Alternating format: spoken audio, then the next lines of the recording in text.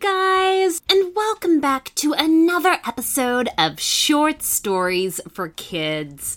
I'm Lucy, your host, and I'm here to read you guys yet another exciting adventure story.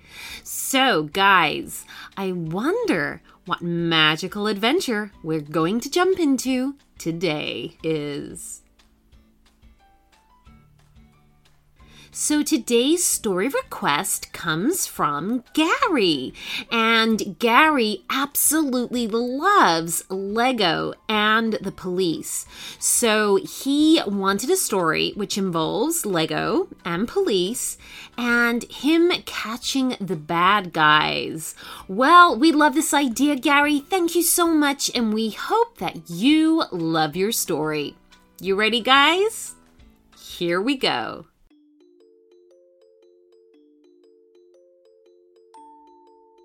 Gary was excited. It was the day after his amazing birthday party. One of his gifts had been a huge Lego set. There were pieces to specifically make police cars and policemen.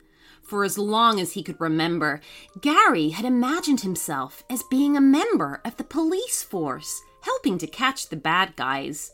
He couldn't wait for his Lego set to be built so he could start playing pretend. He wondered what sort of bad guy he'd catch first. He spent hours clicking the pieces together until he had built an amazing police station and had 3 police cars and several officers. "Gary," said his dad, "it's time for bed. You can continue playing tomorrow." "But Dad," said Gary, "I have to catch the bad guys." "They'll still be out there to be caught tomorrow," said his dad. "I'm your commanding officer, and I say you're off the clock. You've already put in your maximum number of hours today." Gary took off his police cap, part of a Halloween costume from years ago. Then he headed upstairs and put on his PJs. They had police cars all over them. In the middle of the night, Gary woke up because he could hear a noise. It sounded like police sirens. He had a flashlight on his bedside table. He picked it up and began to creep downstairs to where he thought the noise was coming from. As he entered the living room where his Legos were set up, he was amazed to see the Lego police cars were starting to drive around. They had sirens going and blue and red flashing lights. "Stop!" commanded Gary. "What is happening here? My Legos don't have mechanical pieces that can run lights or sirens." "Did you notice that there was an orange Lego in the box?" asked one of the Lego police that Gary had put together. As it spoke, it got bigger. Gary's eyes grew wide as he watched the scene unfold before him. "Yes, I saw the orange Lego," said Gary. "It should have been a blue one for one of the police lights." "The orange Lego is no accident," said the Lego policeman. "It is a magical Lego that lets you go on adventures. It will only work once. Later on, you'll see that it will be blue again, once you've played and the magic is gone from the Lego set." "Oh, wow! Let's start our adventure," said Gary. "I don't think there's any time to waste. I just wish I weren't so much bigger than all of you. I wish I was the size of Lego, too." "Well, just touch the orange Lego piece," said the Lego policeman. Gary followed the Lego officer's instructions, and as soon as he touched the orange Lego, orange sparks began shooting everywhere. Gary felt terrified, as he worried that his house might catch on fire. But there was no smoke, and as soon as the sparks had come, they disappeared, and Gary found himself as small as a Lego piece. "Wow, I'm tiny! I'm the same size as you guys now!" cried Gary in amazement. "Do we have any bad guys to chase?" he asked. "I've always wanted to be a police officer."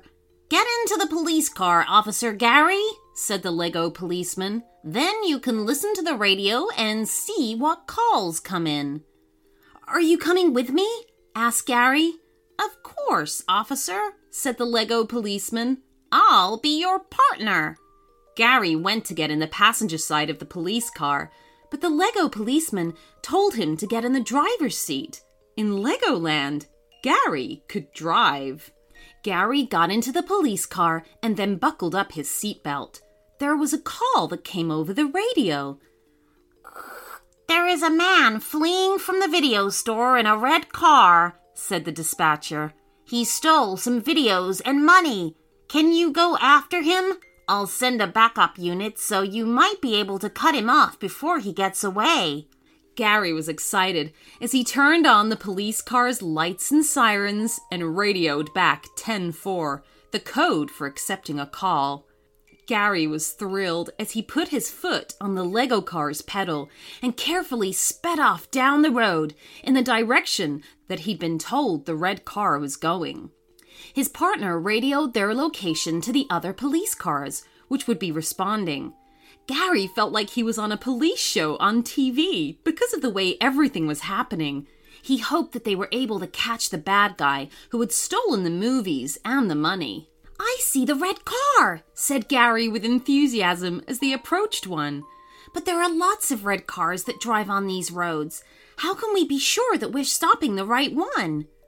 "I think I've got a partial plate number," said the Lego officer. "Let me radio in for confirmation.